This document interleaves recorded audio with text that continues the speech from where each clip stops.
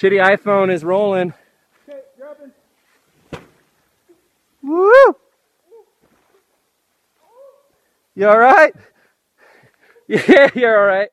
Basically, it was kind of like an up and over, and you kind of like traverse across this big drainage, and then you start skinning up, this other slope to get access to a whole nother drainage behind it. So it's kind of a tour of sorts where you're constantly moving to new destinations or whatever.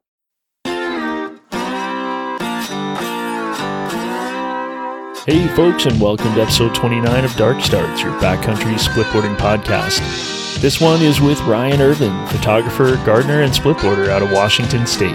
Ryan breaks down for us how his buddy Chris got him started in splitboarding. So drop that bag of fertilizer and grab a hot cup of joe. And let's listen in with Ryan Irvin.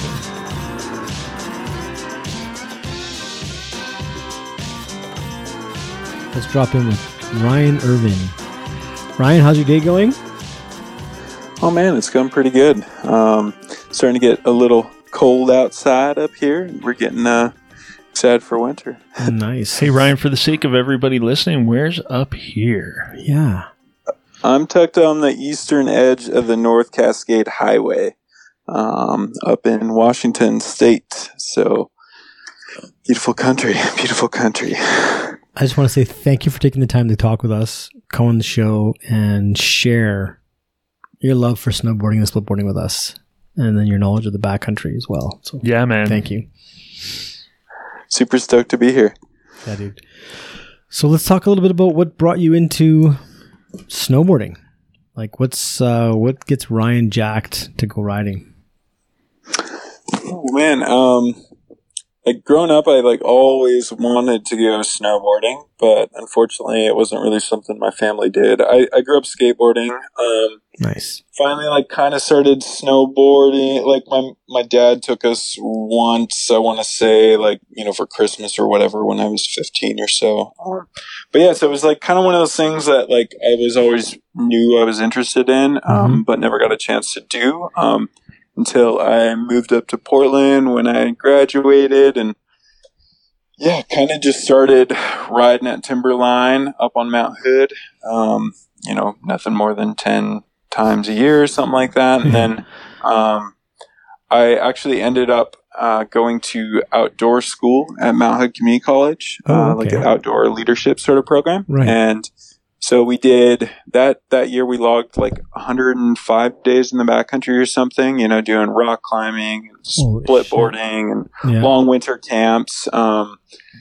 Wait, that was part of your schooling, right? Yeah. It was very. So before that, I went to 2 years of film school, and I got out of that. I did an internship with Portlandia, and it wasn't. It was fun, but it wasn't quite what I wanted to do. I didn't really like set life that much. So I ended up going back to school for the outdoor rec because I figured, if I was going to do camera work, it'd be somewhere within the outdoor realm. And yeah, so that kind of lit the fire. We never, most of the trips we were doing was more tromping around on skins, on the side of Mount St. Helens or something, with 7 days worth of food on our backs. So it was a little more kind of soft skills based, but it kind of lit the fire. And then from there, I was hooked, and I've been doing everything I can to be on my splitboard as much as I can ever since, So I'm just freaking out over here because I wish, I wish I had that one. Oh, you know what? I'm going to stop because I had some pretty rad shit going on when I was a kid, though, too. Doing some stuff just on a different realm, Mine was all canoeing, backcountry, lake to lake type of thing. And 3 weeks at a time. But dang. That's pretty sick. 7 days of food. Yeah, it was kind of fun, 3 weeks of food. You guys are fucked. Yeah, but you're in a canoe. You're paddling. One year we rigged up sails for our canoes. Man. Just little triangular sails. It was sick.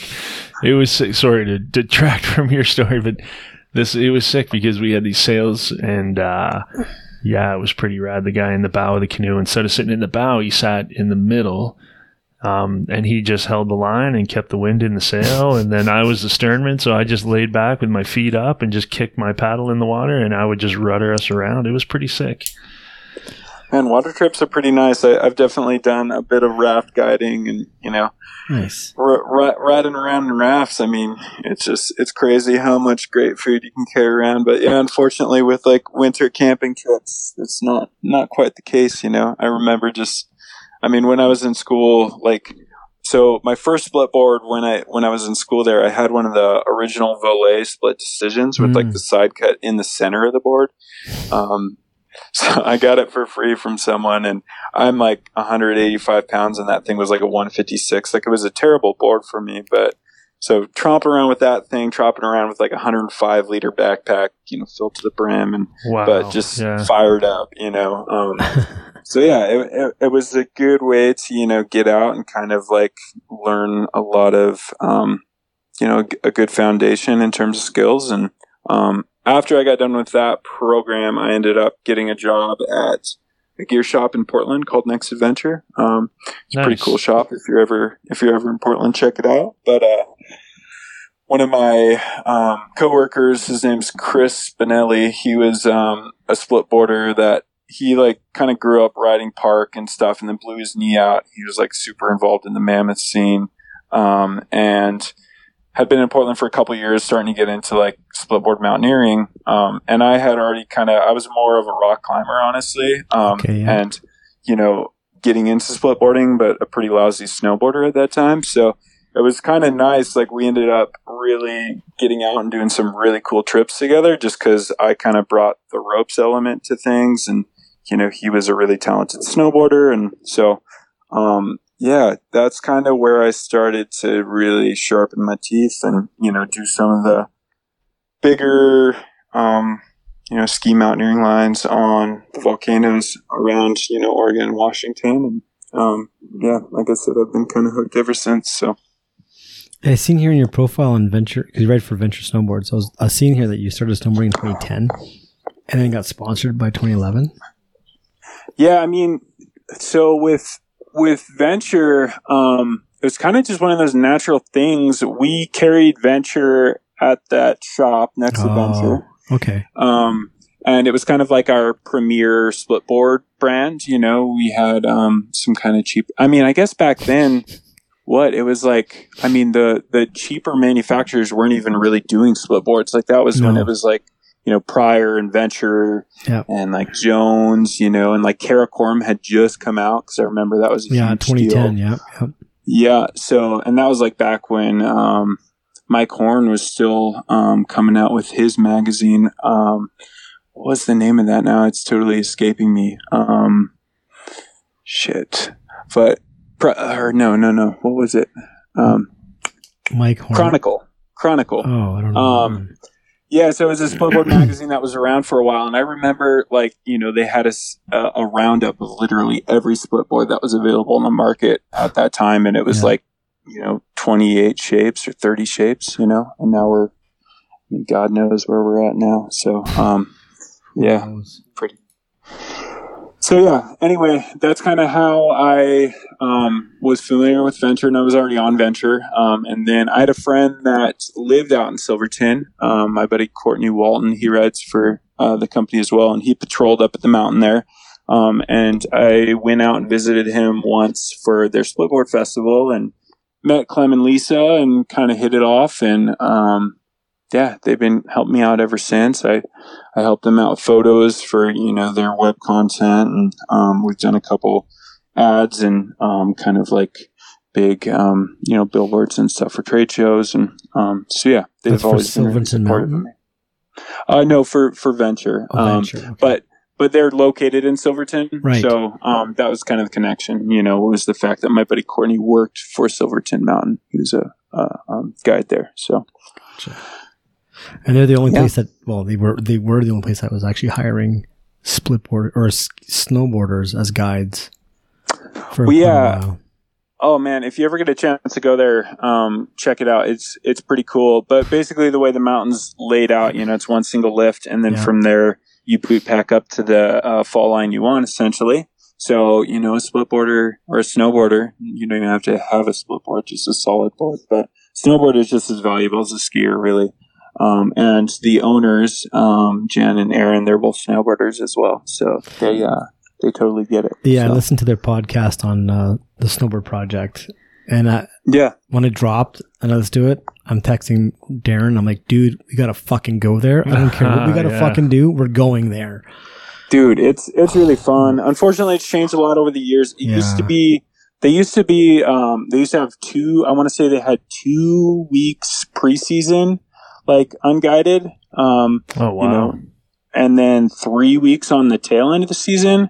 But now they've kind of realized that, you know, holidays is like a really good time to sell guided, you know, like kind of sell more expensive packages. So they were kind of shooting themselves in the foot by selling, you know, $50 unguided tickets or whatever. And I heard don't they do $35 heli flights too? Yeah, one. You buy a season's pass, you get one heli flight for $35. Oh, okay. Yeah, so like what I'm kind of talking about, they still do the unguided season on the tail end of the season in April or whatever. Mm-hmm. So basically it's just no rules at all. You just come, pay a lift ticket. You don't have to get a guide or anything. So they used to do that on the front end and the back end of the season. All right. And so, yeah, that was kind of when I had went through there, I got hooked up by Courtney for, you know, super cheap for a lift ticket and was just kind of, you just get your mind blown, you know. But it is nice to be there with a guide because, you know, they work directly with the patrollers. Basically, they kind of split their staff in half, and half of them will be bombing stuff, half of them will be guiding. So if you're getting guided, it's pretty nice because you get put in the right place, right time. Whereas the unguided, you know, is kind of a little bit of free for all, especially now that they're only doing the weeks on the tail end of the season. You know, it's no secret anymore, unfortunately, but nonetheless, it's an incredible place, man. And the backcountry around there is really great too. It's rowdy, you know, but springtime's a great time to be there, you know, because you can kind of catch that tail end of the season and get the unguided, weekend up at Silverton Mountain, and then get up high. So. And Silverton seems to have this deal where they take you to Alaska also. They've got some deal where if the snow's not firing in Silverton, they'll take you to Alaska. Yeah, I forget. I don't know whether, I think they only own one heli. Yeah. But they let it hang out in Silverton kind of sometimes. Like, I don't know what the schedule's like or whether it's condition dependent. Yeah. But it generally is up in Alaska for a lot of the spring. Yeah. So I want to say they kind of like keep it in Silverton for December, maybe January, kind of the midwinter. And then they send it up that way. They might even have two, honestly. Well, but yeah. The one was bought by Red Bull. Okay. Red Bull bought their first one because Shaun White was practicing for the Olympics up in the top. I don't recall that being the story exactly. No, what I understood, that's how it ended up there, and that they were able to use it for the cheap jumps. They blasted the first ever half. They blasted snow to get the first ever half pipe up in the glacier for Shaun White. Okay. It still blows my mind away, man. Like, that's just fucking gnarly. But yeah, they kind of have it made up in Alaska because they really don't have a home base, so they kind of just bop around to wherever the snow is. Yeah, that's what she talked about. Jen talked about in the episode. With I've seen them actually up there before because I got some Silverton Mountain stickers on the back of my truck. And nice. Last time I was up in Alaska and I had driven, I was driving around Anchorage and Silverton Mountain truck passed me and they were honking all fucking hyped up. What the fuck? Yeah. They were hanging out in Girdwood at that time. Anyway. So you're telling me that, so what I'm reading is you literally started snowboarding in 2010 and within a year, Venture was giving you free shit. Yeah, I mean... Fuck, dude. That doesn't happen. Come on. You must have some skill set. Well, I mean, I was snowboarding a little bit before that, but yeah, I mean, I kind of just went off the deep end with things, Obsessive compulsive? Is that what we call it? Yeah, I suppose so, He just kind of shuts up. Yeah, I guess so. That's awesome. But you had a pretty big solid, or sorry, not big, but you had a pretty solid background in backcountry touring and, and a little bit of the mountaineering side too prior to snowboarding, no? Yeah, so I had been rock climbing quite a bit for a couple years before I really started getting into splitboarding heavily. And like I said, Chris and I, my buddy there in Portland, we just kind of started we like would read Mountaineering Freedom in the Hills, you know, and like kind of like learn these concepts, and then we would just like go out and do them. And looking back, you know, is definitely have some moments where you're like, man, we really like kind of squeaked by there, you know, or like, you know, if I had been behind us, you know, some other party, I probably would have been like, oh man, look at these fucking jabronis or something like that. But that was just kind of how we learned, you know, we just like, you know, we would go out and just be like, all right, like, well, let's go do the North Face right gully of Mount Hood, you know, and it like we had never climbed ice before, you know, but here we are on like a big alpine ice route on the side of Mount Hood, you know, and that was just kind of how we learned. And like I said, it was kind of a good partnership because I brought some of those rope skills to the table, and when things got kind of sketchy on that end of things, you know, that was when I would step up, and he kind of pushed my snowboarding abilities in terms of, you know, getting down things. And so yeah, it just kind of worked out. And, you know, we had a couple of years that we were really crushing it. And, he would usually write, kind of like, trip reports, and I would shoot all the photos. So, we would put those on the Next Adventure website. And then he had a pretty good following on splitboard.com, like back when that was actually a forum and not just kind of a dead website, unfortunately. So yeah, that was kind of our gig. And, you know, back then the scene was really, really small, and everyone kind of knew each other. And, those trip reports on splitboard.com were really kind of how we, you know, shared, between each other, and how kind of everyone, you know, that's why a lot of folks are like in the splitboard scene kind of know each other, even if we've never met, you know? Yeah. And I think a lot of that kind of has to do with those days. And it's how I met like a lot of my good friends now, like Zach Clanton, Zach Mills, you know, Kyle Miller was like super active on the forums back in the day. So yeah, it was a really cool kind of vibrant time, you know. But vibrant back then, but now it seems like the industry is heating up. It seems like splitboarding since COVID, since this whole shutdown and reswitch of the world, people are really focusing on different things now. It seems like, you know, we're talking to a couple of manufacturers, and they're like, dude, we've had to ramp up our manufacturing of split boards because people are buying them out already. Yeah. So it's good, but it's bad. Yeah, I mean, it's hard, you know. It's like, it's kind of one of those things. I mean, there's benefits and drawbacks to everything, you know. I think it's awesome that more and more people are experiencing the backcountry.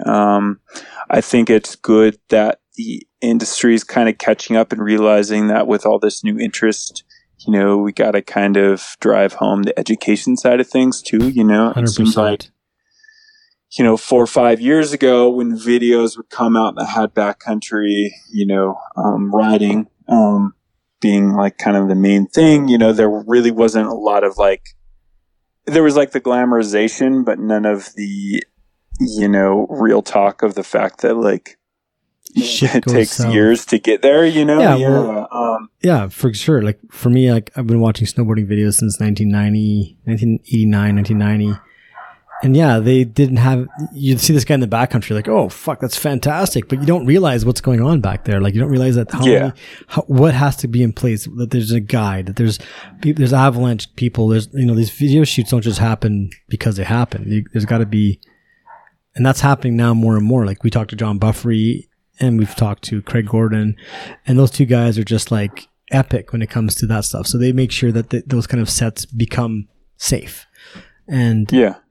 You know, and I think what we're trying to do with this is that we're trying to show everybody that two dudes over the age of 40 can literally like start and go in the backcountry and learn. And what we're trying to portray with this podcast is to have the ability to people to say, I don't know shit, but I want to go ride POW. I've ridden it on, you know, a slack country, but now let's get some mentors to get some things happening and get in the backcountry and learn from everybody else. Like learn why, what gets you so frothy, but and also what gets, you know, why do you want to be safe? What to watch for, what to look for. So, you know, we can even get into that now. What does Ryan do before a mission? Like, what do you do 2-3 days? You know, how far back do you check out areas? Or are you like Michael Wigley told us, you know, he's always searching 4 or 5 locations to find out what's firing so he can just like always be in riding POW. Yeah. And I mean, I think a lot of that kind of depends on what zone you're in, you know. Wiggles is really lucky that he's kind of got, you know, up there in Canada, where is he now, Nelson or Revy, or regardless of where you're at, there in the Kootenays, you know, you really can't. It's such a good kickoff zone to go to 5 different distinct snowpacks, you know, really. Exactly. So I think a lot of that depends on where you're at. I've been fortunate enough to generally, so, you know, I spent a lot of time in Oregon for 4 or 5 years, and then Salt Lake for the last kind of 4 or 5 springs. North, you know, all those areas have really good avalanche forecasting centers. So I think a huge part of, you know, where we're at today, especially for most split boarders, you know, those forecasting centers are so good that really they kind of drive my personal trip planning, you know, and I feel like that's probably true for most. Yeah, we're hearing that also. Yeah, you know, if you're living in if you live in Colorado or, you know, Salt Lake area or the Northwest, you know, those centers are just so dialed. So I think the biggest thing is just checking those, and then you know, figuring out what the problems could potentially be, and then that way when you're out in the backcountry, you know, you're not going through the trouble of having to dig a full profile pit. You're taking the things that they're warning you that may be out there, and you're looking for those context clues while you're out, you know, and kind of cross-referencing and, like, you know, either confirming those things or, you know, making sure that you are in maybe some sort of pocket where those things aren't present, you know? So I think for me personally, that's usually it. But then again, I like to do really long glacier trips out in Alaska, you know, and when you're camped out on a glacier for a month, you know, you don't really have that liberty. So, you know, I think that really does just kind of depend on where you're at, you know, and when you're on a longer trip like that, you know, it's really more, you know, kind of stepping out a little bit further and kind of keeping your nose in the snow and seeing, you know, what's working and what's not, and trying to identify, you know, what your concerns are based on the snowpack that's kind of thrown at you. But that's a lot harder to do, especially when you're first starting out. So it's a lot harder, and it takes some time away from your trip, but it's important to note that that you got to take those little nudges forward and not those big chunks, right? And those big bites, because that's what the kind of stuff that gets you into trouble. Mm-hmm. For sure, yeah. And then, you know, that's true with forecasts too. You know, I mean, you can't just read a forecast and just assume everything's all gravy and go ski the steepest line, you know, if you haven't been kind of out in that region, you know, already, like that winter, you know. I think that's just a good habit to get into, you know. It's just kind of, a little bit at a time, you know. Yeah, those avalanche services or centers, if you will, so key, right? I mean, the work that they're doing is just phenomenal, outrageous, and it's so, you know, we just recorded with Craig Gordon from the Utah Avi Center, the Avi Wan Kenobi of avalanche forecasting, and just the guy is sick. I mean, it's insane what they got going on there, and that's the first taste of it that Chad and I have had. I mean, you know, experience with the Canada Avalanche, or Avalanche Canada and all that good stuff, but we haven't talked to those guys yet. Not yet. But pretty amazing what those guys do, and so key to your day, right? Well, yeah, and, you know, they're balancing a lot of things there, too, especially, you know, a zone like Utah, where it's like, there's a lot of human factors that they kind of got to factor in, you know? Like, I mean, generally, one thing I noticed in the time I was there, it seemed like the forecasts were always a little more conservative on the weekends, you know, because they kind of could, they know that there's going to be more users in that time. So kind of those those nuances, I feel like have got to be one of the trickiest things about that job, Oh, entirely. And especially, and not to get political border to border on this, but especially down in the States, I mean, groups like that have to be really extra careful about what they say to the public and make sure that the disclaimers are out there and that the public understand that this is not the Bible. This is information for you to use to mold your day and what you're going to do and where you're going to go. For sure. And like you said, it's you got to be real cautious with it because, I mean, some people unfortunately will see, a green light day. They just take the forecast for, 100% security that this ski line's ready to go or whatever, So it's just one piece of the puzzle, you really got to be. It could be windy that night. Things could change. The temperature could be different.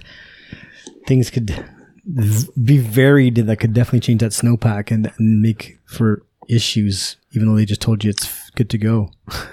For sure. And I mean, that's, again, that kind of ties back into every region being a little different in terms of like what you should be planning. Cause like NWAC up in my zone, Northwest Avalanche Center, they actually come out with their forecast the night before. And then if something major changes, they'll put amendments in the morning. But then UAC, in Salt Lake area, they actually go out first thing in the morning, do field tests, and then put out a report, in the morning. So, and I want to say usually it comes out at, 6:00 or something like that. So if you're doing an alpine start at 4 a.m., you mean a dark you're start? not even getting a forecast. Yeah. dark start? Yeah, they're all the rage there in Salt Lake. Yeah. But yeah, so they have a hotline, you can call. But nonetheless, every zone is a little different in terms of what that should look like. But for me, it always starts with weather and checking the forecast. So nice. Cool. Can we talk a little bit about what your training background is on avalanche awareness and all that? Like, when did that start for you, and where is it today? Like, what level of understanding, aside from your experience, right, your firsthand time in the background, in the backcountry, how did your avalanche training start for you, and what level of certification have you completed to this point? So I've had up to like an Avi 2. So I got my Avi 1 in the Wilderness Leadership Program I was telling you all about. Right. And that was a good course for sure. We did it at Mount Hood. The hard thing about avalanche, for her avalanche classes in the Northwest is so much of it's hypothetical, right? Because you like dig down into a snowpack and you're like, all right, well, this is, rock solid. But hypothetically, if you saw this, or if you smacked this 30 times, right. like you do a column test and, you hit it 30 times and nothing happens a lot of the times. Or it's a very distinct rain crust or some sort of ice crust, which, you could tell right away when you dig down where something's going to fail. So it was really great. A lot of Avalanche 1, 2 is like, more terrain management and reading that and route selection. And it's kind of changed over the years. I know they're kind of restructuring their framework, I guess. But yeah, nonetheless, so I took that. What was that, 2011? And then I took my Avalanche 2 in Colorado, which is the polar opposite, right? You dig down into a Colorado snowpack and, the teacher's saying, okay, so this is a rounding facet on this layer and this is a faceting round on this layer and here's horror. And you're just like, oh my God, like my eye can't even see this. It just looks round all the way down, So that was really good, and I think it complemented my first course really well.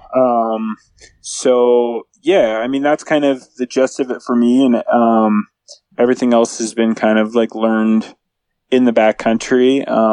And you know, I'm not a huge snow science guy. Like I'm not crazy about digging pits. I'm not like the guy that, you know, will post some trip report with my, you know, ECT results in it or anything like that. For me, you know, I've kind of moved towards more tests that are just easy to do on the go.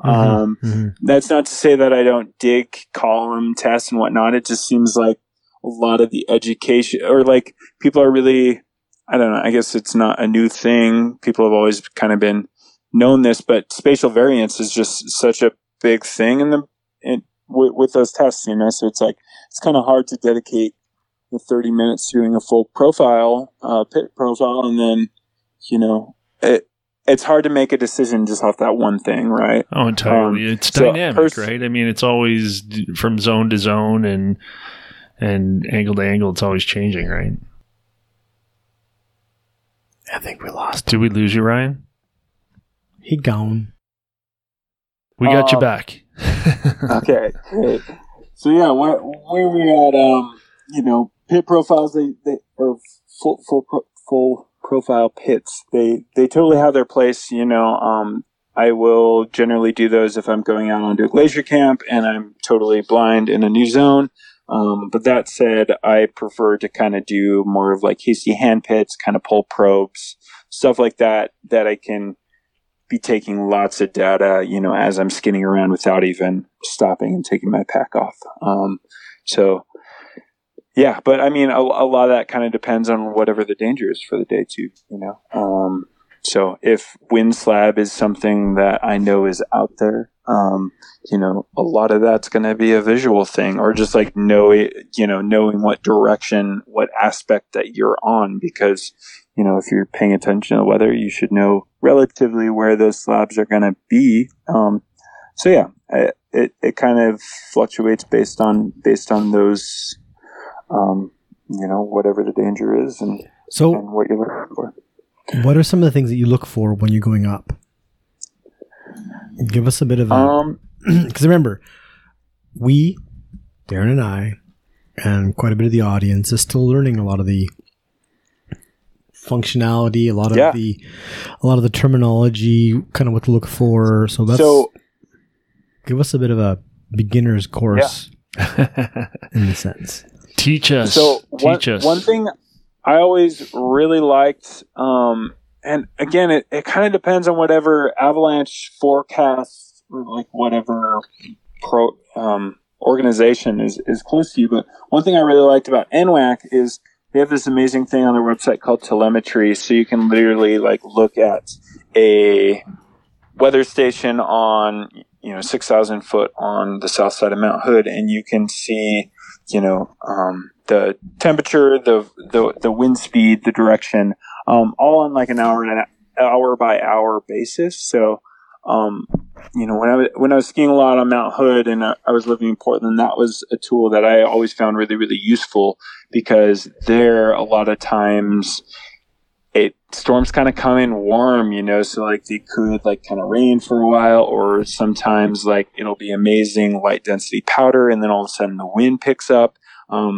And, you know, those are all things you want to know before you drive an hour and a half up to the mountain, you know, and find out that the snow conditions are shitty, or, you know, the objective that you kind of had in mind isn't necessarily safe anymore. So that was something. Sorry, go ahead. I was just going to say this. So that's, I mean, they, are they putting these little weather stations up, or are they just kind of tagging into ones that are already up there somewhere? Yeah, I'm not sure who maintains them. I imagine the Forest Service does, or potentially folks from NWAC, but I want to say they're just existing weather stations. And, you know, a lot of forecast centers have that. Like I know when I'm down in Southwest Colorado with my buddies in Silverton, you know, the CAIC in the San Juans totally has that same information. So, and yeah, that's just called telemetry. And I've always found that to be really, really useful. You know, and kind of like the most important things I feel like are, you know, wind speed and direction, obviously, and duration. When you're directions. No, I was adding in duration too. Duration. Yeah, definitely.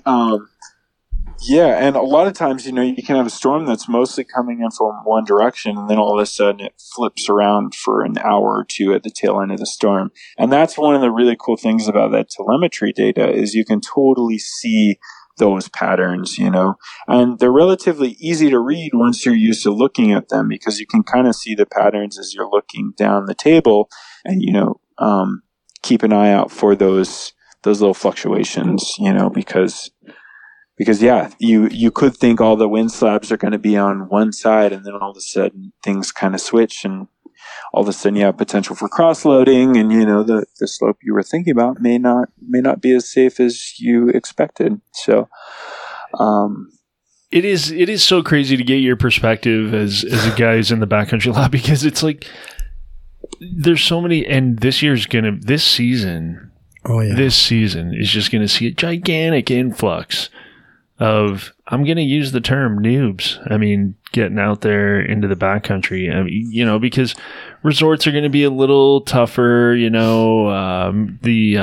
mechanized operators are probably going to be, either not operating or operating in a limited capacity type of thing because of social distancing, et cetera, et cetera. So you're probably I'm assuming we are going to see way more people in the backcountry, and way more uneducated people.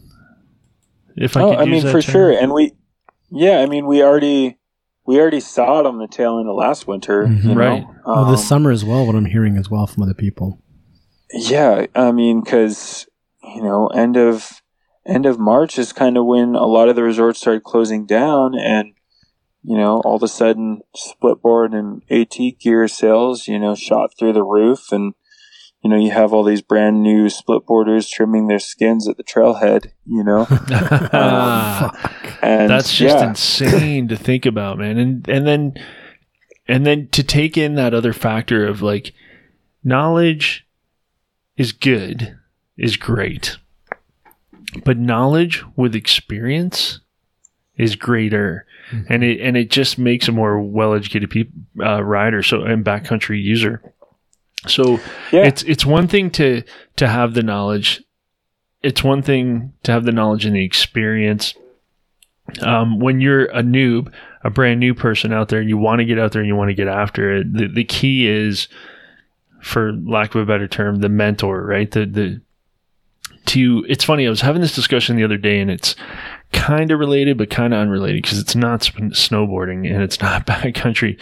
But I was out playing disc golf with a really good buddy of mine. And I'll shout out to Drew Rogers, the guy who got me into splitboarding, by the way. But anyways, Drew and I were out, Drew texted me and he's like, "Hey man, I want to go play some frolf." And I'm like, "Yeah, I'm there, I'll meet you." And he was at the skate park and he was going to ride his bike down. I was going to meet him up. And we get there and there's this lone dude like waiting for us to be done on hole number 1 pad to tee off. And so we're like, "Hey man, come play with us." And he's like, "Yeah, totally." So it turns out that he is like an ace at playing disc golf. So we played that round, and Drew and I both shot a really good round. And then we were texting about it, and we were just like, man, it's so much better to play the game with somebody who's better than you, because you learn so much more, right? And for sure. And so we were talking about that, and I was saying how that relates to everything I've ever experienced in life, which seems kind of... when I think about it, it's like, it's kind of silly to say, but it's not really, because I don't think people pay a lot of attention to that. I mean, I know I've experienced it myself. Well, geez, Drew, who's 20 years younger than me almost, but he's got so much more experience than me snowboarding. And so he's kind of my guru. He's my mentor when I'm in the backcountry and stuff riding.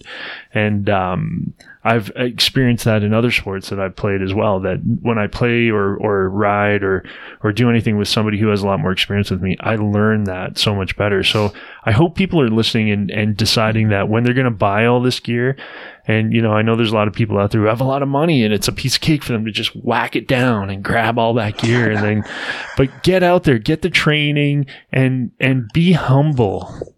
And go out with the people who know more, so you can learn and you can be safe and enjoy this sport for a very long time. For sure, yeah. I mean, and it's hard because, not everyone is going to have access to a mentor.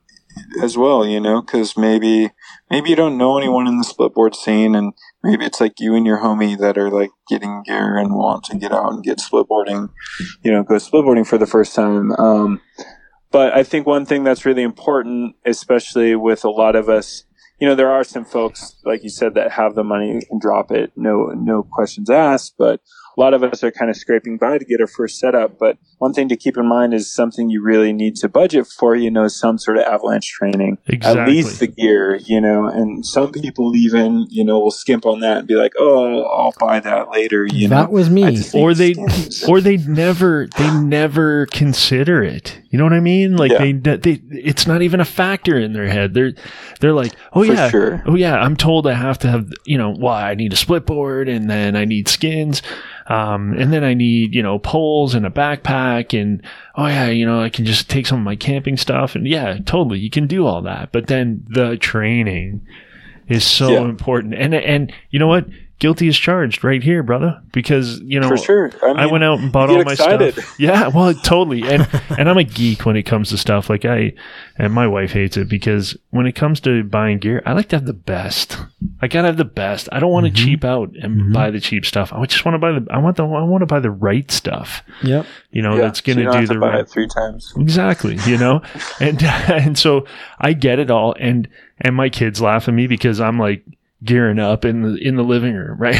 And I'm like, well, what are you doing? I'm like, I'm learning how to transition. I'm learning how to put my skins on. I'm learning how to take them off. I'm learning how to put my bindings on. I'm learning how to take them off, right? I'm learning all that here now while it's comfortable, so that when I get out, it's a little more, you know, second nature type of thing, you know, because I don't want to be fumbling. You know, I come from a background that was a gear intensive sport, that it was important to practice, you know, so that everything ran smooth when you're in action type of thing. And so that's kind of my thinking. But I you know, and I haven't experienced that yet with anybody in the backcountry where they don't know their stuff and they're fumbling over it. Maybe a little bit when I took my Avi course. Yeah, I was actually kind of surprised when I took my AST1, which is what we call the first level here. When I took my AST1, I was kind of surprised how many people in my course were renting gear. And not because they had traveled from out of the area, because everybody in my course was either from the province or from the province next door, and they drove in. So it was totally possible for them to bring their own gear, but it's simply because they didn't have their own gear. And to me, that doesn't make sense. To me, it doesn't make sense. You know, like I understand. Yeah, I mean, it's a hard pill to swallow. But, you know, what we're talking about, you know, if that's all you can afford, maybe it is better, you know, to get the education and then, you know, go up a couple times, rent, whatever.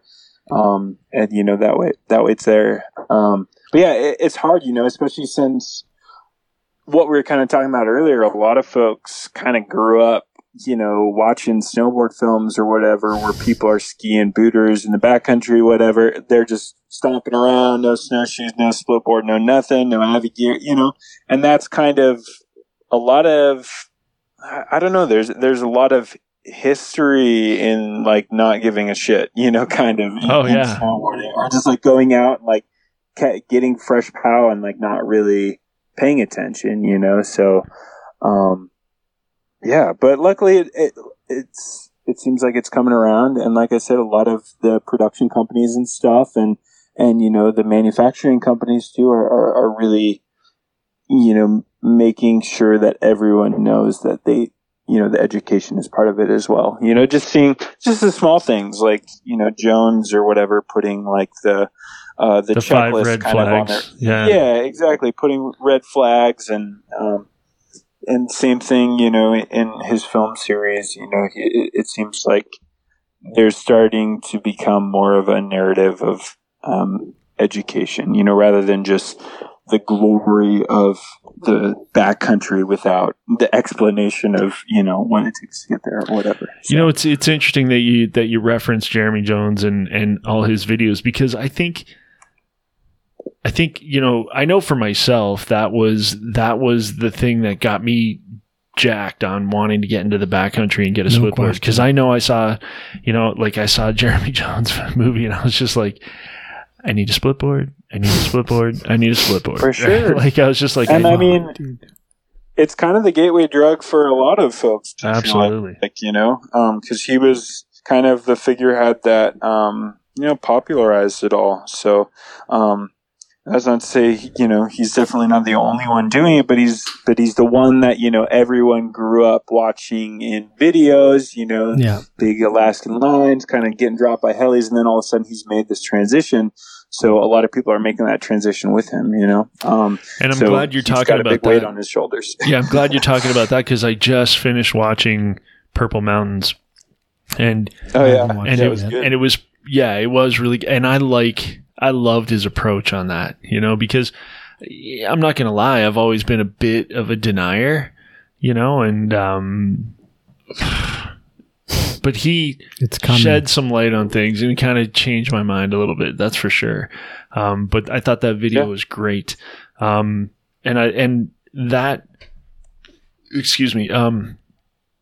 for me is an important message, I think, is that not only the climate change thing, but the to lessen your impact and to go foot powered into the mountains, because there's so many benefits from it. Your carbon footprint's way smaller to nil, except for your driving to the trailhead. Or use electric car or e-bike. Get to the trailhead. Yeah, like the 0.1% of riders who are maybe doing that.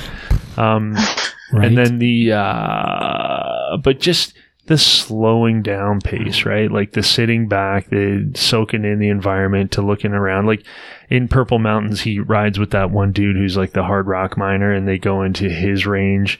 It was funny because I remember the dude in the video was like, yeah, I don't understand why you called me Jeremy. There's so many pro riders you could be out here riding with, but Jeremy Jones calls me to go riding with. And Jeremy's like, well, this is your range, man. And frankly, you're the only split boarder I know in the area.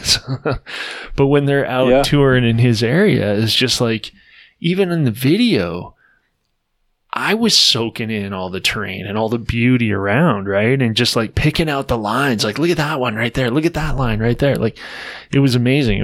And that's, to me, that's one of the big things that stokes me about going into the backcountry. Now, I don't have anywhere near the experience as you. I could count the number of tours I've done so far on two hands, but every one of them, I've loved the pace and just the beauty of what's around me. And I even love the whole, man, I'm getting into a whole different realm here. I know, I apologize everybody, but I love the whole range of the day, from the dark start in the morning and the frigid temperature to the warm up, and then how the day ends. And then, you know, that cheers at the end. For sure. Yeah. I mean, it's that was my rant. It's a very special ritual, right? But yeah, I mean, one thing I think to keep in mind for everyone that's like starting out, you know, it's everyone starts somewhere, you know. Like I was saying earlier, you know, originally when I first got into split-boarding, I didn't really grow up snowboarding, and I was a pretty lousy snowboarder. I mean, really, even when I was around in the Northwest kind of doing mountaineering stuff, I got down things and we did some cool things, but it really wasn't until like I started spending more time in Salt Lake and kind of riding at some ski resorts and, you know, riding more often, that I really started to progress, and riding steeper stuff too, you know, a lot of great couloirs and just good snow to progress yourself out there. But nonetheless, you know, I mean, everyone's got a journey that they have to take. You know, you're not going to start as, a professional right away, you know, and even when you think you've like really got it made and, you know, really are starting to figure it out, you still got to remain really humble too, because the more you learn, the more you realize kind of the less you know too, you know, and you hear that a lot from avalanche professionals, you know, it's like, it's a perplexing, you're trying to figure out something that's really not, it's dynamic, you know, every time. Yeah, so the second that you get complacent and feel like you've, you know, kind of figured it all out, I mean, that's generally when bad things happen. So, you got to stay humble. You have to stay humble. The mountains require it, man. I mean, you know, and the backcountry does for sure. For sure. Hey, so I'm gonna switch gears here a little bit because you kind of referenced it a little bit, but so you're not just a backcountry splitboarder, because one of the other things that you do while you're out there is a photographer. You're a photographer. Yeah. I guess what we were talking about earlier, I originally went to school for film production. I got to the end of that, kind of did my outdoor program, and I never really enjoyed the editing side of video production. It just, I know what you mean. It's kind of like editing podcasts. Yeah, exactly. Preaching to the choir, the talking's the fun part, and then, your eyes glazing over at 2 a.m., staring at a screen. That's not quite as fun. I don't let them stay up till 2 a.m. to do that. It's got to be done before midnight. That's right. But 11:45, just like getting the final touches and like, yeah, dude, it's ready to publish. Go. Yeah. But yeah, I hear For you, sure. man. I hear you. Yep. But yeah, so I slowly kind of started to, or I got really interested in still photography, and yeah, that's kind of been my squeeze. It's always been kind of a labor of love, more or less. It's kind of one of those things where I like always go touring with my camera, and sometimes I get out, sometimes I don't. I kind of like having it be non-committal like that. I've had a couple of really great breaks where I've gotten publicity and gotten some editorial work and published in different magazines and whatnot, but yeah, for me, I kind of like just having it be something that's like, it's never really like my main gig, it's kind of just a little bit of bonus money here and there and just fun, and I really enjoy the connections that it brings to the table, and kind of the people I've been able to meet through that outlet, and hopefully the stoke that I was able to share to others. But yeah, it's super fun, I think the thing I enjoy the most about it is, especially when you start to get into like the more steep riding or like mountaineering sort of trips, I really enjoy like being a part of the,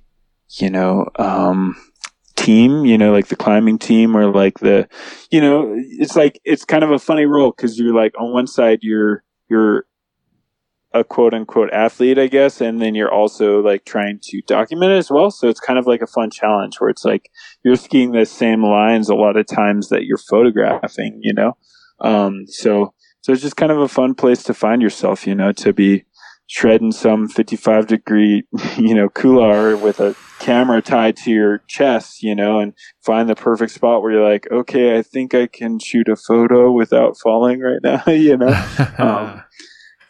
So we have the fix for that for you, because we do. We have our show sponsor is Pro Standard and the grill mount.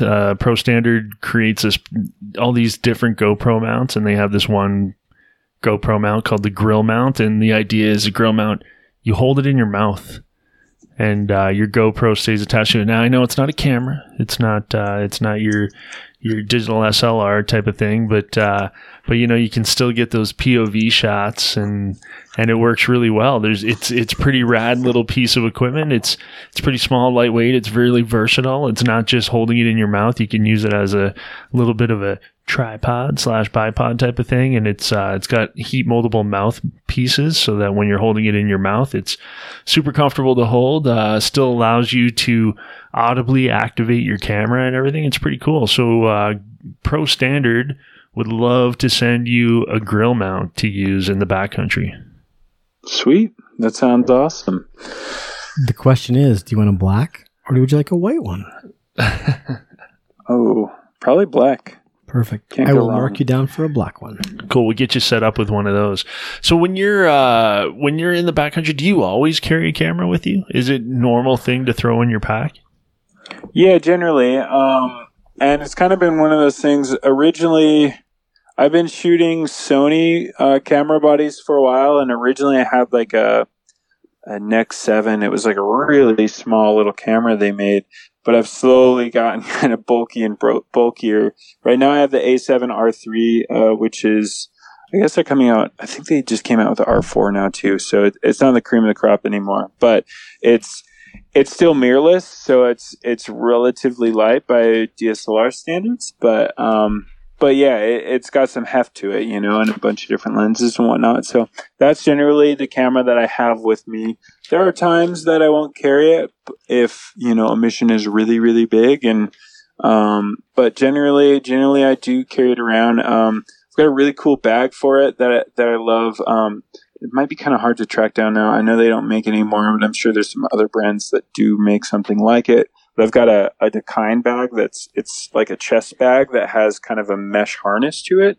So I can connect that, behind my back and then put my backpack over the top of it.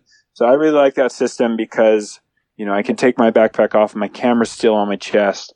And the nice thing about that is, I'll drop into kind of a line and have an idea, if we come up the same line or whatever, I'll kind of know what zones I want to shoot in or whatever. So I can have a great time and be riding down and then have my camera super ready to go, have it out within a minute and not have to take my backpack off. Another thing I really like about that system from a safety standard is like, if my camera was in my backpack and I had to take my backpack off and pull my camera out and then, I'm mid-slope and somebody triggers something, all of a sudden my avalanche gear isn't on my body, and that's never good, Not ideal whatsoever. Yeah. So, but sometimes I will throw my camera into my backpack, say I got the shot that I knew I wanted. There's still 2/3 of the line underneath me. I can unbuckle that, toss it in my backpack. I usually carry a little bigger bag. Just kind of accommodate for that. And then, enjoy the rest of it to myself. But the bag's pretty good. The camera has a bit of weight of it. So if I'm really on something steep and kind of jump turning, it does a little flopping around, but not to the point that it, really hindrances doesn't mess up my routing too much. So I got a question. Yeah. Have you been involved, seen, or around an avalanche, near miss?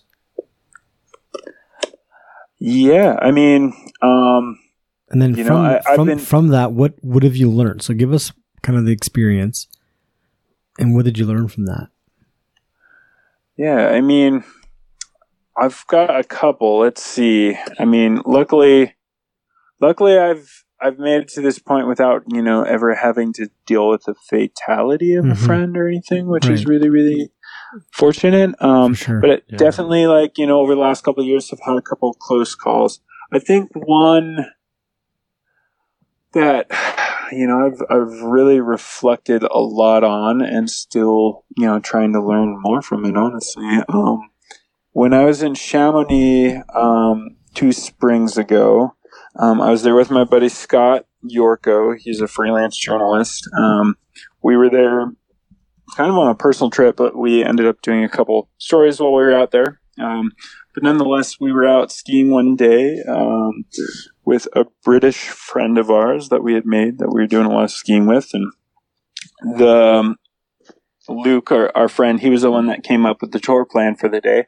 It seemed totally, manageable. And we ended up, basically, it was kind of like an up and over, and you kind of like traverse across this big drainage, and then you start skinning up, this other slope to get access to a whole nother drainage behind it. So it's kind of a tour of sorts where you're constantly moving to new destinations or whatever.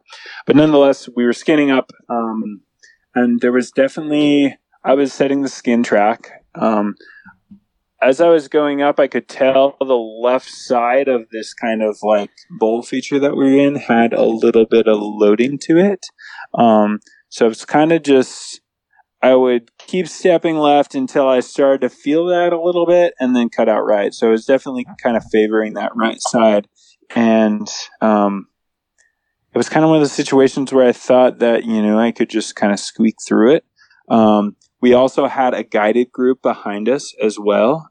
That was kind of hot on our tail, which was kind of an interesting dynamic to the whole thing. 'Cause, guides, I don't know.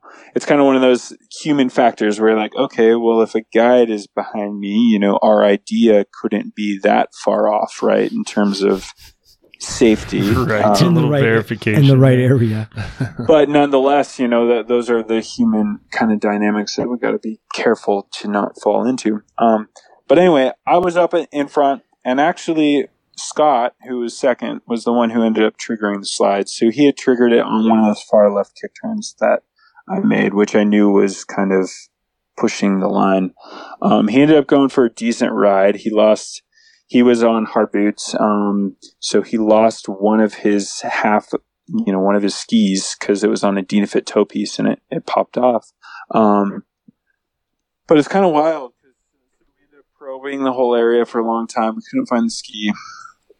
We finally ended up just kind of giving up and boogieing. And then a week later, the ski police, they have like, you know, police for skiing there. They ended up calling him with his ski because they had discovered it because somebody else ended up dying in that exact same spot a week later. And it was a guy who had been in Chamonix for 20 years or something like that. He was like he was also a leading, what am I trying to say? He was a leading doctor in high altitude sickness, of science. So he like really knew his shit, you know. And that whole process was kind of interesting because, you know, you kind of have these, you know, you like wonder whether you were really in the right place. And one thing, you know, in Chamonix especially, but you see in other zones, I noticed a lot in the time that I've spent in Salt Lake is, you know, when you're in these areas that really have higher populations of ski tours, you know, where there kind of is a competitive edge, you know, you definitely notice the risk tolerance kind of being bent a little bit, right? You know, in Chamonix, you could see a lot because you'd have these ski lines like what we were going up that is skied very, very often. So people kind of rely on them to be tested, you know, or like ski compacted or whatever. Right.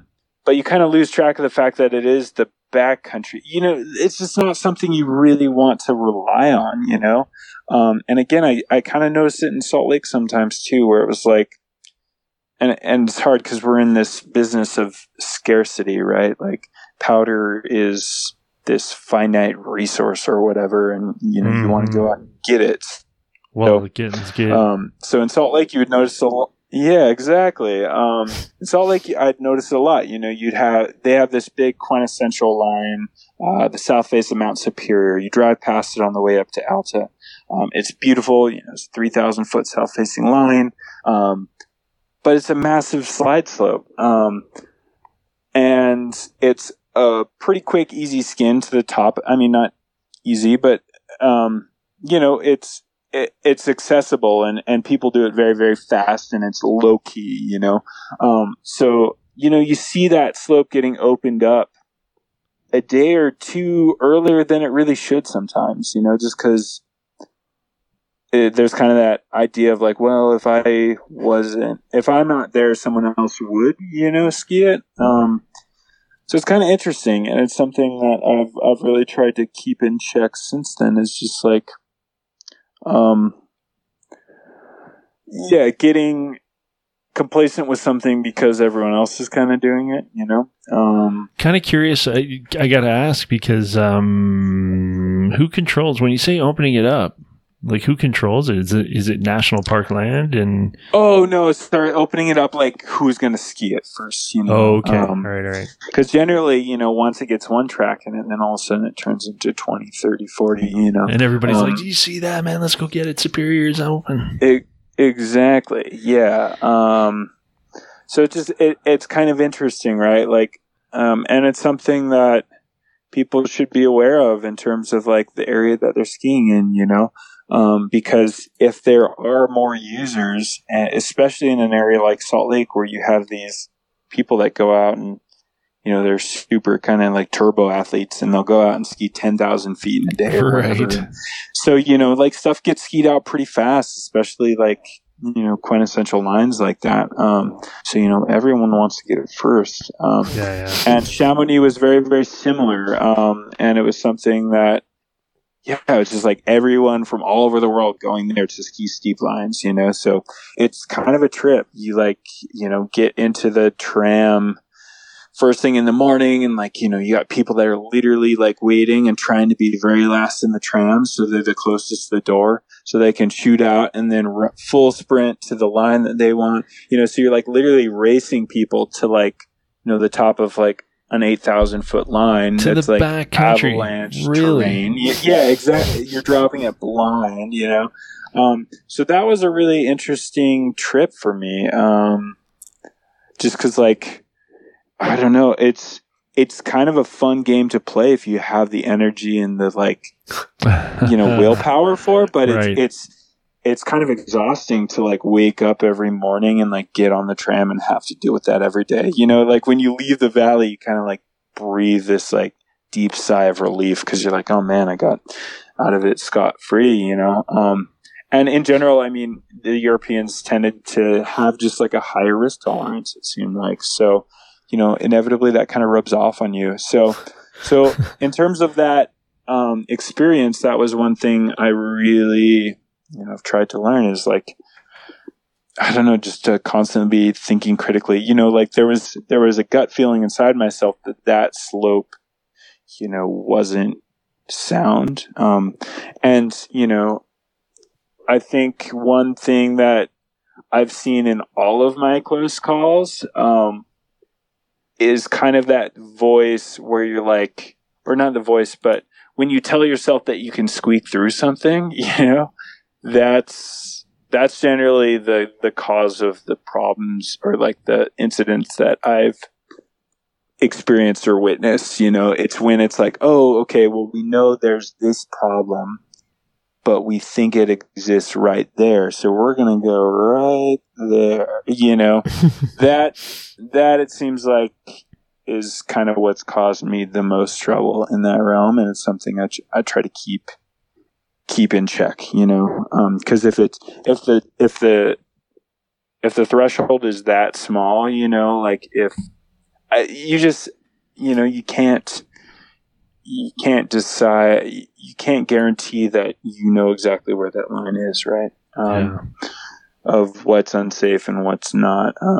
So yeah, trying to, when you see, I don't know, I'm trying to, keep myself in check when I see a red flag, accept it for what it is and don't try to squeak around it, Absolutely. Because there are a lot of other options, Hell yeah. Hell yeah, there are. Yeah, and it's, and if you got crowds like what you experienced in Europe to deal with, That's nuts. in an area like that, man, I mean, I don't know. It's like watching the videos on Whistler where they all line up and ski patrol pulls the wire or the rope out and 100 people go down the run and it's done. That's what you explained. That's my mind went. It's this is I don't want to ride Whistler for that. Yeah, it's skiers. Yeah, I'm stoked. I'm gonna rip down this line. Chinese downhill. Yeah, that's great. And then what? That's right. Hey, let's. I want to kind of focus on your local terrain and where you ride at home. Can you tell us a little bit about that? Are you Mount Hood? Is that your local or? No, so Mount Hood was kind of that was my first love, that's kind of where I learned most of my stuff, but I'm actually up in Washington now. So, I'm up pretty much as far north as you can get. Well, not as far north as you can get, but pretty far north up into Washington. I live in a town called Twist. It is on the eastern edge of the North Cascade Highway. So this is a new zone for me. I just moved up here in May. Before that, I was in Leavenworth, which is on Stevens Pass. Okay. For the last 2 years. So that's kind of been my forte for the last, little bit, or the last couple winters was playing down in Leavenworth and kind of, up in the Glacier Peak Wilderness and, there's a lot of really, really great stuff right off the highway on Stevens Pass. And so that's kind of the zone that I've been learning over the last couple of years. And I'm super excited to learn my new spot up here. It's going to be a little bit different. So it's mostly like sled access stuff up here. So the North Cascade Highway actually closes in the winter. So like to get to my town from Seattle in the summer, it's, 3-hour drive. In the winter, it's a 6-hour drive because you have to drive all the way down through Stevens, over to Wenatchee, north, and then west again. So it's kind of great. We're in a little snow globe up here, and they usually groom the highway there, so you can get up it pretty fast with the sled and get access to some phenomenal skiing. So yeah, that's going to be kind of my winter this year. I think I'm really going to get to know the backyard and just kind of see what kind of terrain it has to offer. Not to say that I won't be going on any other trips. Hopefully the Canadian border opens, because I'm tucked up pretty close to the Kootenays. I want to say here I'm 4.5 hours or so from Revy. And went there for the first time last winter, or spring really, and I was stoked. I've been kind of doing the pilgrimage to Alaska I did it for 5 springs in a row, and that's always been a zone that I've really, really loved, and just the people and mostly the riding. But after going to Revy and kind of seeing Rogers Pass, we didn't even really have any good stability when we were there. We were mostly just storm riding. But just looking around, I was like, oh, wait, why? Alaska is great and all, but, you either have to fly and then deal with a rental car or like drive, and that's days and thousands upon thousands of miles on your car. I'm like, man, I could just come up here, drive 4.5 hours, dirt bag out of my truck for a couple weeks, and, ski a lot of pretty comparable stuff in terms of, steepness and snow quality. So yeah, you are close. I mean, it's amazing. The Kootenays is an amazing area, and there's tons. Just so much. There's so much that's out there. I mean, I can't profess to know it all personally, but it has a super great reputation, of course, for what's up in that area. That's for sure. For sure. And I mean, and everything from the border up, even like, sorry to cut you in, but okay, but yeah, like once you cross the border, like if you go up into even like Roslyn, and if you want to hit some like resort stuff like Red Mountain and some good stuff like that, and then just start driving up Highway 3 and then work your way up to Revy that way. I mean, there's so much good stuff around that area. For sure. And like what we were kind of talking about earlier with I can't remember whether it was on or off the air, but Wiggles, Pal Slash and Wiggly, he's up in that zone. And just having like, I mean, you're just in such a good kickoff spot, because I mean, you can go to Kootenay Pass, or you can go to Golden, or Rogers Pass, or like be down in Whitewater and Nelson area. I mean, it's just endless, It is. And each of those zones are very different in terms of their snow pack and their terrain too. They are. That's crazy. So that's pretty special, and you could go out to the Rockies and get amazing ice climbing, all year long. I mean, they're not all year long, but for a very, very long sustained season. And so it's a special place. So I'm stoked that I got a chance to experience that. I went on a little trip up there right before I ended up getting COVID in March. So I was up there for a 2-week trip and really like blew my mind, because I had kind of like driven through BC fast on the way to Alaska. Oh, yeah. Never gotten a chance to really do any snowboarding there. So hopefully, things open up and I get a chance to bop up there. But yeah, we'll see. I might end up going to Utah a little bit this winter too. I always like going to Southwest Colorado, especially in the spring. Go visit the folks over at Venture, hang out, ride some big old stuff in the in that neck of the woods. So we'll see. But I'm pretty stoked to get to know the backyards. It's so beautiful. Like you have, in my eyes, you have like an ideal part of the country to tour around in, and all your like-minded folks, manufacturer-wise and friend-wise and everything between where you are and where Ventures is located. And then north of there, it's pretty wicked, and you get to ride a lot of great terrain. So speaking of which, when you're riding, and we mentioned Ventures snowboards, I mean, you obviously, you ride Venture boards. When it comes to your other gear, what else are you riding? Like what are your bindings and boots and of choice and all that good stuff? Yes. So, usually, like you said, the Venture boards, I really love their Storm. It's an awesome deck that kind of super stiff tip to tail, but has a really deep side cut. So it's really quick edge to edge still. And that's just kind of my spirit board. Love it. So that's kind of my go-to. And then in terms of bindings, I ride hard boots and soft boots. So the hard boot kit is, I've got Dynafit TLT 6s, with a bunch of mods on it that I've done myself.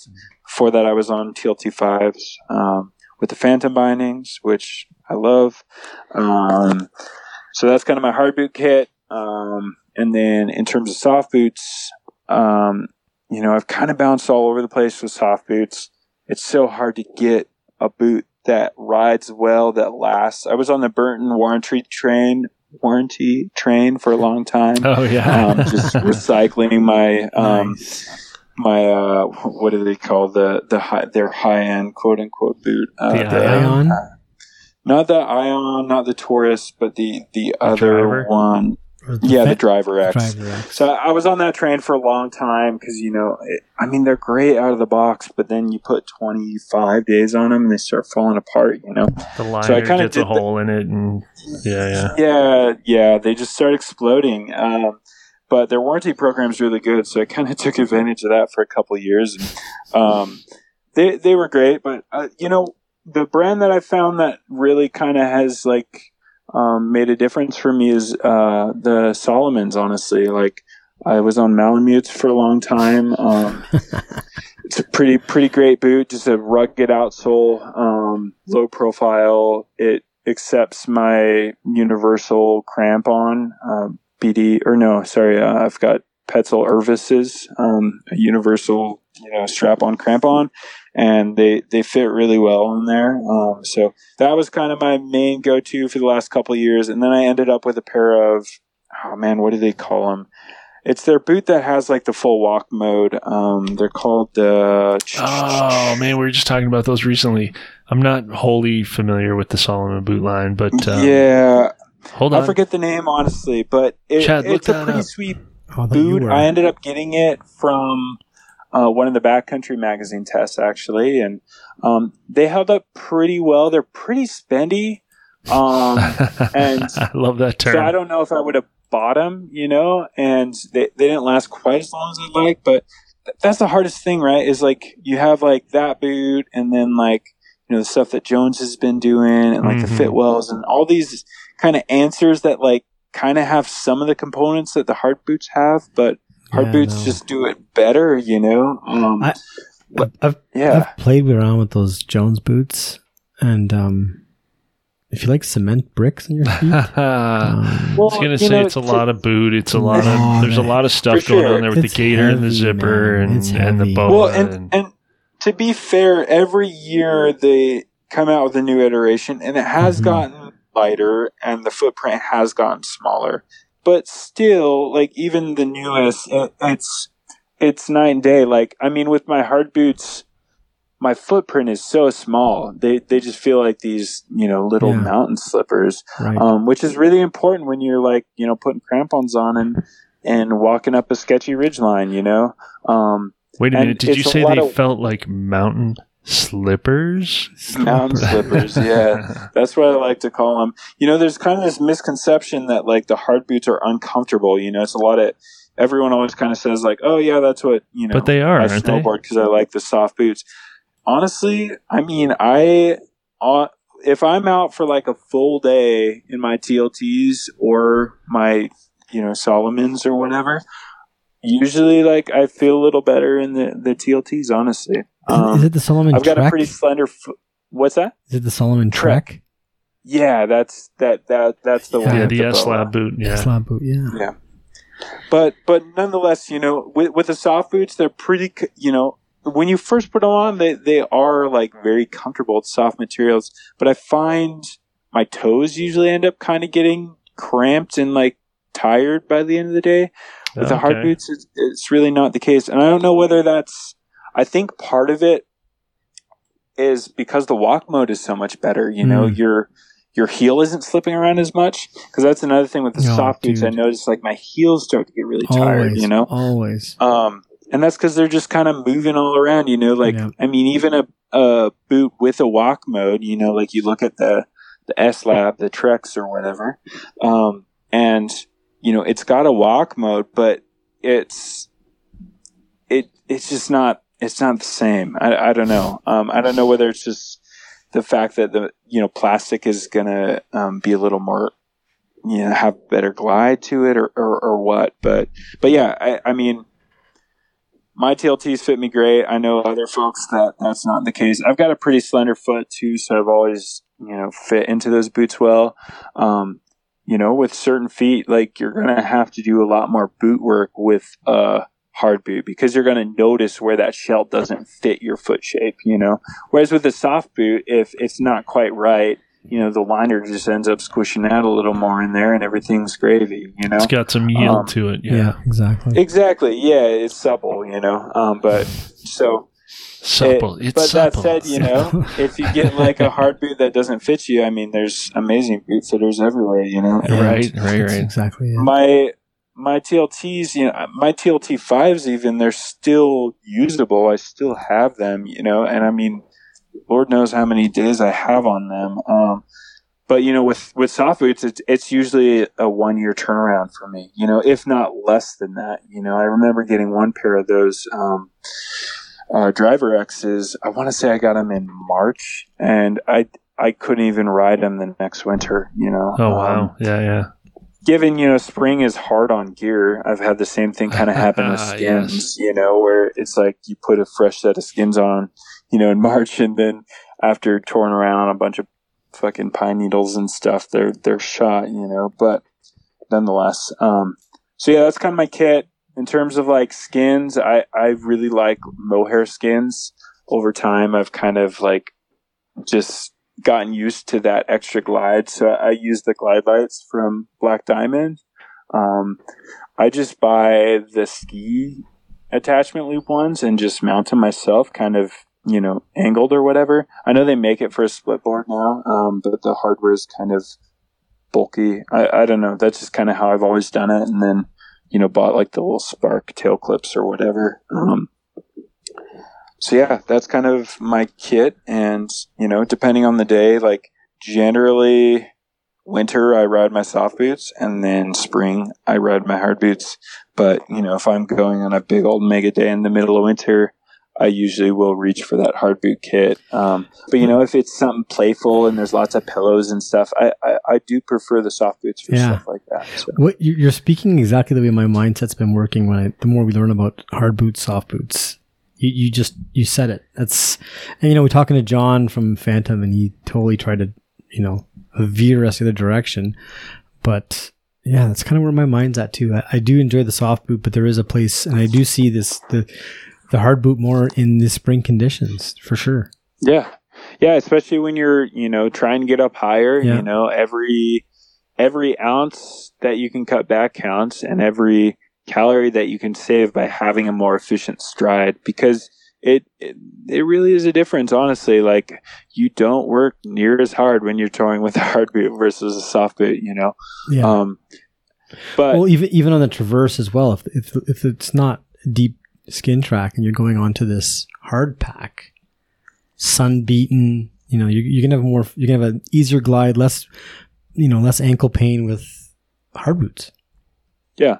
And I mean, one thing I've really noticed with them is I can push my skin track a little bit further, like with the hard thing about soft boots is you kind of have to anticipate what you're going to need before you need it, right? Like, you kind of look ahead and you're like, okay, that's a little too steep to skin. Right. I should take my board off now and put it on my backpack, because, you know, if you make it up to that point and then have to deal with it, you know, like having your spark blindings like flapping around and trying to get on your backpack, it can get hectic and become pretty dangerous sometimes too. And then again with crampons, you know, because you're putting a universal strap crampon on it, or, you know, if you have Jones boots or whatever, or Fitwells, you know, you have a semi-auto. But nonetheless, it's not a quick, easy thing. Like with my hard boots, I have, you know, fully bailed crampon. It's super easy to get on there. And not to mention the boot itself is very rigid. So if I skin up really, really far and then all of a sudden it's sheer ice, I can reach down and be out of my binding with one single click, you know, and have a stiff enough boot to be able to drive into the slope and kick out it. Exactly. And then, you know, once I get the skis off, they're nice and sleek. It's easy to just throw a valet strap around them, put them over my shoulder, or get them onto my backpack if I have to. You don't have those sparks flapping around. So I just find that I can kind of like, you know, milk every level of efficiency for like as much as it's worth, you know, skin a little bit farther, you know, not put crampons on in situations where I'd have to put crampons on in soft boot. So yeah, it makes a lot of sense for those spring missions when you are dealing with, you know, more firm conditions and getting up further into the mountains and just in more dangerous slopes, you know, generally. And, but that said, there are a lot of the hard boot riders that do ride it year round. Like, you know, you look at the footage that Chad Otterstrom has been shooting over the last couple of years in his like hard boot kit. Like you can do cab fives on like a hard boot kit.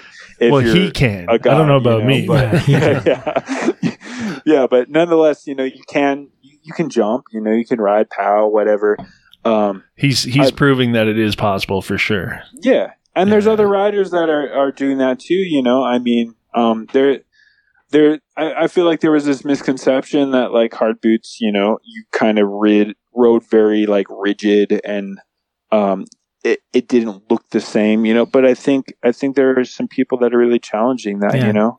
Joey Vosberg is definitely one. We watched his videos and it's like, oh man, that guy just floats. Yeah, he's got fucking style, you know. Another one, my buddy Zach Mills. I don't know if you've ever paid attention to his stuff. He did that Zabardast movie project with Tomas Delfino. Phenomenal writer, you know. And every time I go out riding with him, I'm like, man, I wish I had his style. And, you know, he's been on hard boots for 6-7 years now, you know. So yeah, I think we're definitely noticing a shift. And, you know, with John coming out with his new boot, the Slipper, I mean, I think we're only going to see more and more of that, you know, and more people kind of show up to the table and bring new elements of style and kind of like hopefully squash all the I don't know, the rumors or just like the stereotypes. No, the misconceptions of what it really brings to the table.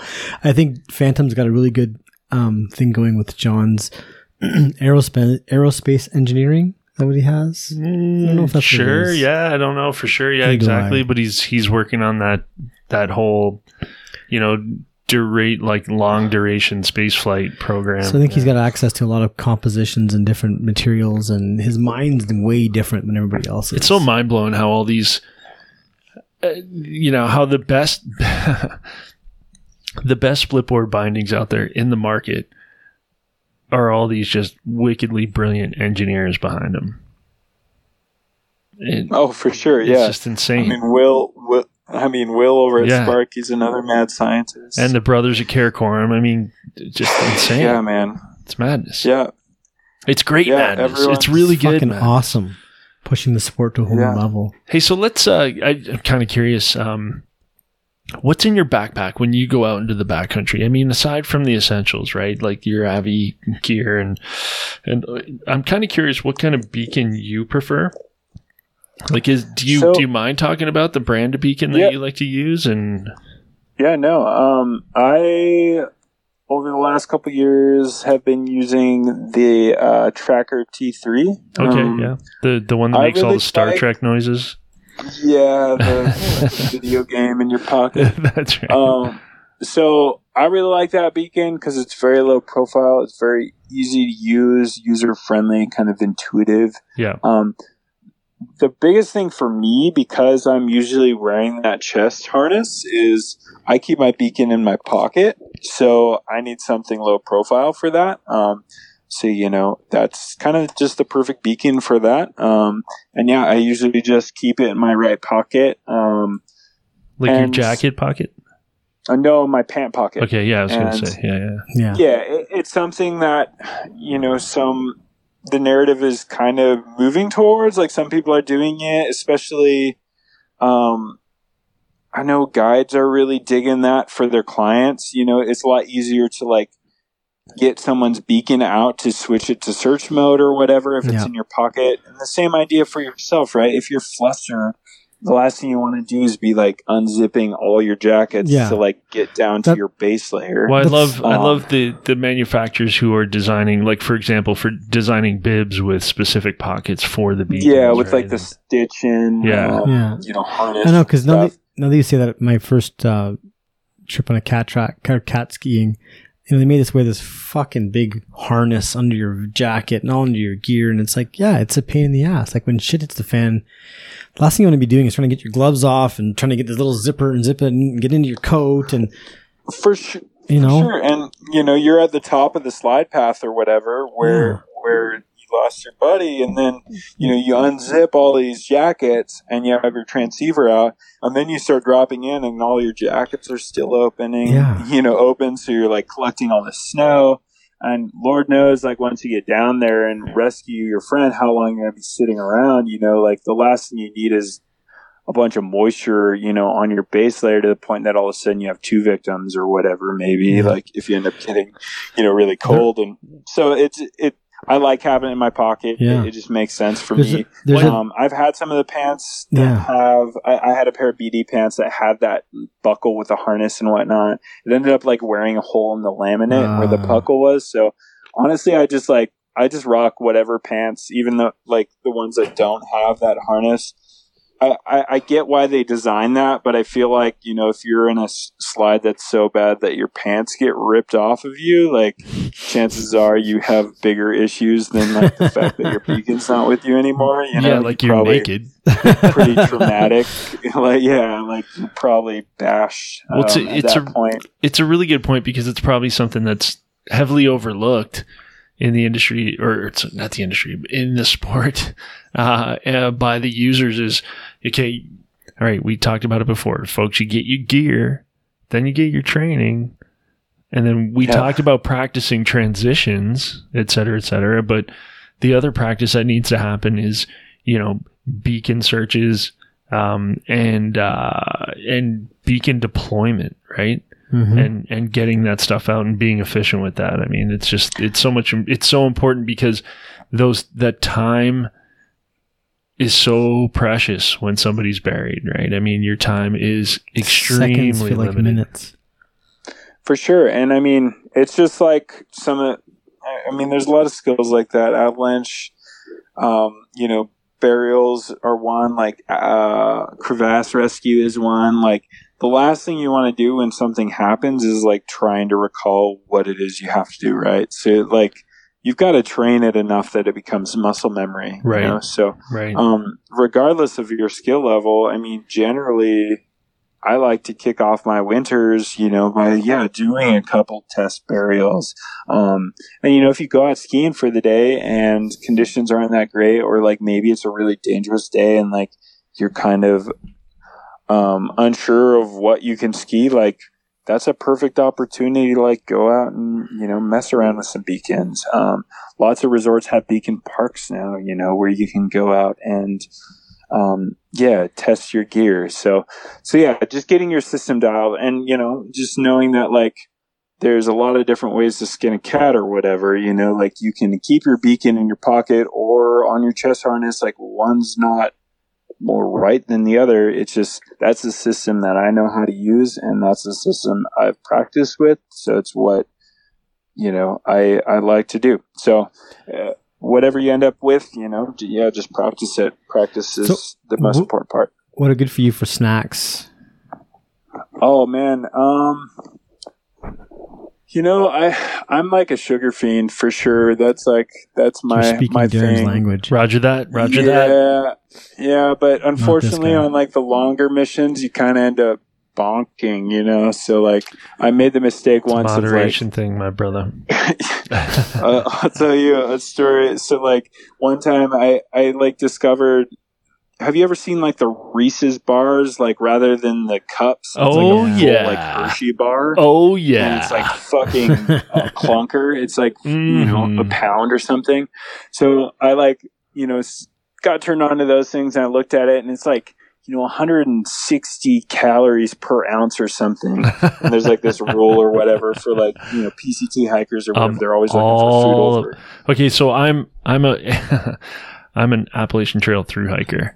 And when I did the thru hike, I was all about the sugar, and cookies were my jam, man. It was for just sure. like, I mean, everything's got to be over 100 calories per fat and ounce, sugar, right? fat and sugar, because I started that 2,000-mile trek at $1.85, and the number of calories I consumed in a day were out fucking outrageous.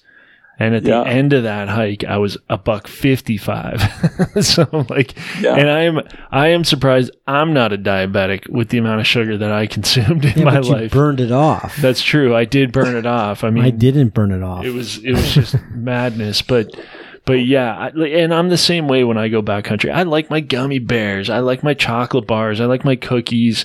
I like my PBJ. At the same time, when it comes to the real fuel that goes into the body, I like the good stuff too. Like for sure. I like my cheese. I like my meat. I'm not a big sandwich guy. Sandwiches are a pain in the ass, and they take a lot of abuse in your pack.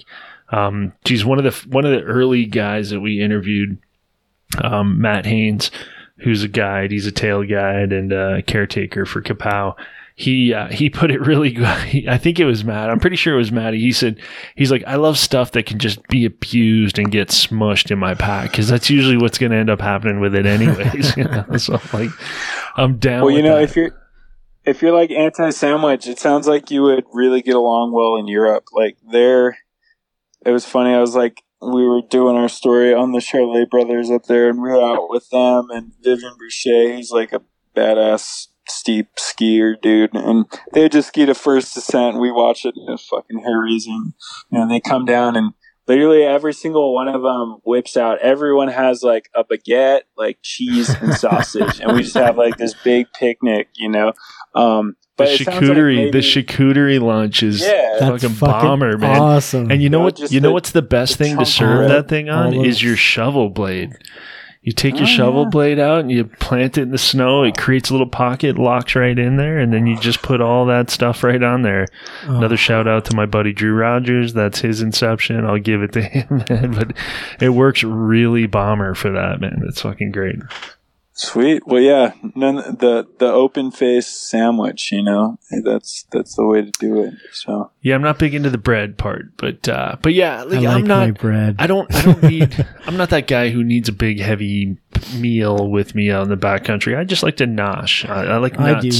Nuts is another thing that I really like. I really like chomping on nuts as I'm skinning up the track and I'm leaving that one alone. I know you're just dying to fucking jump on that. Not on your nuts. I'm talking about the food. Yeah, no, we'll see. So this year, I ended up I've been getting really into gardening and farming and stuff. See that. And I've been doing lots of dried fruit, so I'm like super stocked up for this winter. We also had this new place I moved into, we had these hazel bushes out front, so I've got paper, like a shopping bag filled with hazelnuts. So nice. I've got some nuts. You'd some love dried fruit. You'd love my mother-in-law's spread. She lives in the Kootenays. My wife's from the Kootenays, and my mother-in-law lives in the South Slocan Valley, and she's totally hipped out in this town called Winlaw. And she's got this big spread, and her garden is just outrageous. The amount of stuff that's growing in that garden is just phenomenal. I love stopping there because she just loads me up with all the good fresh veggies and fruit. And she's got hazelnut trees in her backyard as well. It's fun, man. I've been really into it. And It's crazy. Like, I mean, just once you start eating like that, you realize, you know, like today, my girlfriend and I, we were kind of doing a bunch of projects. We were helping a neighbor with painting, you know, got really hungry. We like put a frozen pizza in the oven or whatever. And afterwards, you know, we each feel just like so sick. Like, oh God, this like, you just realize like how, you know, things that you're used to before, like really, you know, aren't probably the healthiest option. You know, like we hit the road and we eat, you know, food we used to, and we're like, oh God, like this feels kind of raw, you know? I know, it's crazy when you eat clean and then you hit like, I don't know, for me, man, excuse me, I used to live on McDonald's, I think, for a while there in my life. And then now I abhor it. I can't touch it. And I get sucked in. And it maybe happens twice a year tops for me. Like I might have a quarter pounder with cheese maybe 2 times a year. And it's usually because it's a road trip decision. You know what I'm saying? And yeah, the road trips, they're hard. You know, it's hard to stay away from it. My weakness for that's the Taco Bell. You know, we don't have Taco Bell around here, man. I love Taco Bell. Taco Bell's actually really good. It's actually, I think in the realm of fast food, Taco Bell's ranked up there as one of the healthier fast food meals you can have. Man. And it's so cheap. With what? With its grade D fucking meat? It's so cheap. Come on. Yeah, you can walk in there with $5 and walk out with diarrhea for sure. Diarrhea for sure. Diarrhea all fucking night. I'm all about what you're saying about food, because being a type 2 diabetic, I love my pizza, but I'll eat it and I could eat 4 pizzas and I'd be still hungry because there's nothing to it. But yet give me a bowl of, you know, of salad with some string beans and some zucchini and I'm freaking stuffed because the body's getting what it wants, right? Yeah. But then again, with that stuff, you know, it's such clean burning fuel that I find I have to eat more through the day. You know, like you can't just have like 3 meals. You got to have like, I'll constantly be kind of, exactly. So it's hard, you know. I got mad props for, you know, folks like Wiggles that are like, you know, vegetarian or like really mostly vegan and like doing giant days like that. I mean, you really got to pay attention, you know, and know your shit to get what you need. But nuts. Nuts, man. That's how you get your protein, and like rice and beans too. You know, that's one of my favorites for sure. You can eat it cold; doesn't really matter. Quinoa as well. You know, I went on a scuba diving trip years ago. Almost 20 years ago now. Actually, just a couple years ago. But it was really interesting because it was this multifaceted trip that I went on. And it was in Palau, which is on the Philippine Sea, and it was a pretty ideal trip. But so I met my the morning of the first day there. The dude who picked us up at the hotel was the equivalent of like an ACMG guide, right? And buddy shows up and he's total dive bum, right? Long hair, skippied out, and he's got just his shorts on. And he drives up in the van. He picks us up, and we're driving down to the dock. And what he's got is in the truck. He's got rolled up in like plastic wrapper, just what looks like a couple burritos, right? But essentially they were just burritos, but it was like breakfast, lunch, dinner, all in the same package. And it was just fish and rice and beans wrapped up in like a tortilla shell. Like it was just so like perfect, everything in there, right? Simple, everything you need, just kind of fill the whole void for the day type of thing. Yeah, and especially do you guys ever make your beans from scratch, man? Oof, that is game changer. You know, I just did. It's funny that you say that because I was at the store, bought this big bag, and first time I've ever done it, bought this big bag of dried chickpeas, and then brought them home and just trying to figure out, like I'd never done it before, never used, you know. And I've never done chickpeas. My go-to is like the pinto or the black beans, but you know. Yeah, it's pretty easy. Like, especially if my girlfriend turned me on to the Instant Pot. It's like kind of the new craze, right? You know, it's like this pressure cooker, but you know, you can put dry beans in it. You don't even have to pre-soak them or anything. You've got, you know, fresh beans 30, 40 minutes later. But it's great. You can just load it up with onions and garlic. And my favorite thing is to do that and then refry them. So you like blend it all and then you pan fry more onion and garlic and bay leaf and stuff and toss them in there and just cook the water off of it, you know, until it gets real thick. Oh, it's so good. Dude, thanks for the inspiration on that. You know, it's funny, man, because we were talking to Wiggles and we were talking about we got really kind of deep for a little bit on kind of like we are now on the food pattern, because dude, food's important. It is so important, and I think it's a good part of the discussion, really, and that's what we're all here for, is to discuss what's good for splitboarding and backcountry. And Wiggles was just all about the food, man. He's like big, and we're like, dude, you need to write a book. Like, totally. You really need to get in there and write a book about. I like that podcast, like you tell him to write a cookbook. I think that would be pretty sweet. He wants to get, if we do a magazine or a zine, as they call them. E-zine? E-zine, yeah. Do they even exist anymore? Yeah. Well, we'd have one on our page. We're going to have him putting in some recipes of the month type thing in there. I love it. We'll see. He's a good dude. Yeah. Well, dude, this has been a blast, Ryan, man. I mean, like, we're well over, I think we're just approaching 2 hours here that we're actually recording podcast-wise here. So it's been awesome, man. I mean, I know there's a ton more we can talk about. We'd love to revisit it at a later date and get on it a little more. That would be killer. Yeah, so before we sign you off and let you go, is how can people get in touch with you? How can they learn more about Ryan Irvin? Yeah, I've got a website, ryanirvinphoto.com. So that's kind of got some of my portfolio on there, along with some contact info. I'm pretty good at responding on Instagram as well, at Ryan Irvin Photo. And yeah, I'm super stoked to like talk to anyone that has questions. Like, it's kind of been one of those things that, like, from the very start, the splitboard community has always been really small and supportive. And I'm always super stoked, especially when people, come to me with questions like about hard boots or, how to further their own knowledge. And so yeah, if anyone out there wants to chat, I'm all ears. So that's where you can find me. Cool. Yeah, because I'm sure people have a lot of questions and might drop stuff there. And yeah.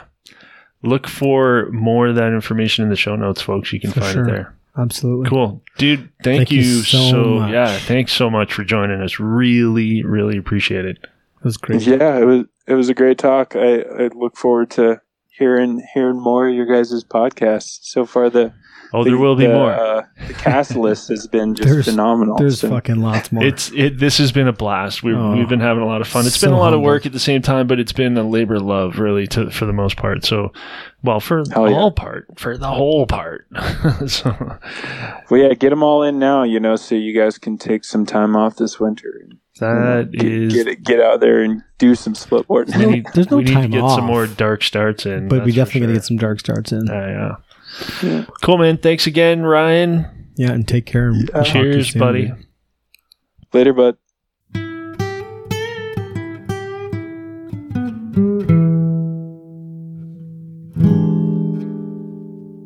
Hey, everyone. Thanks for listening, and a special thanks to Ryan for taking the time to talk with us.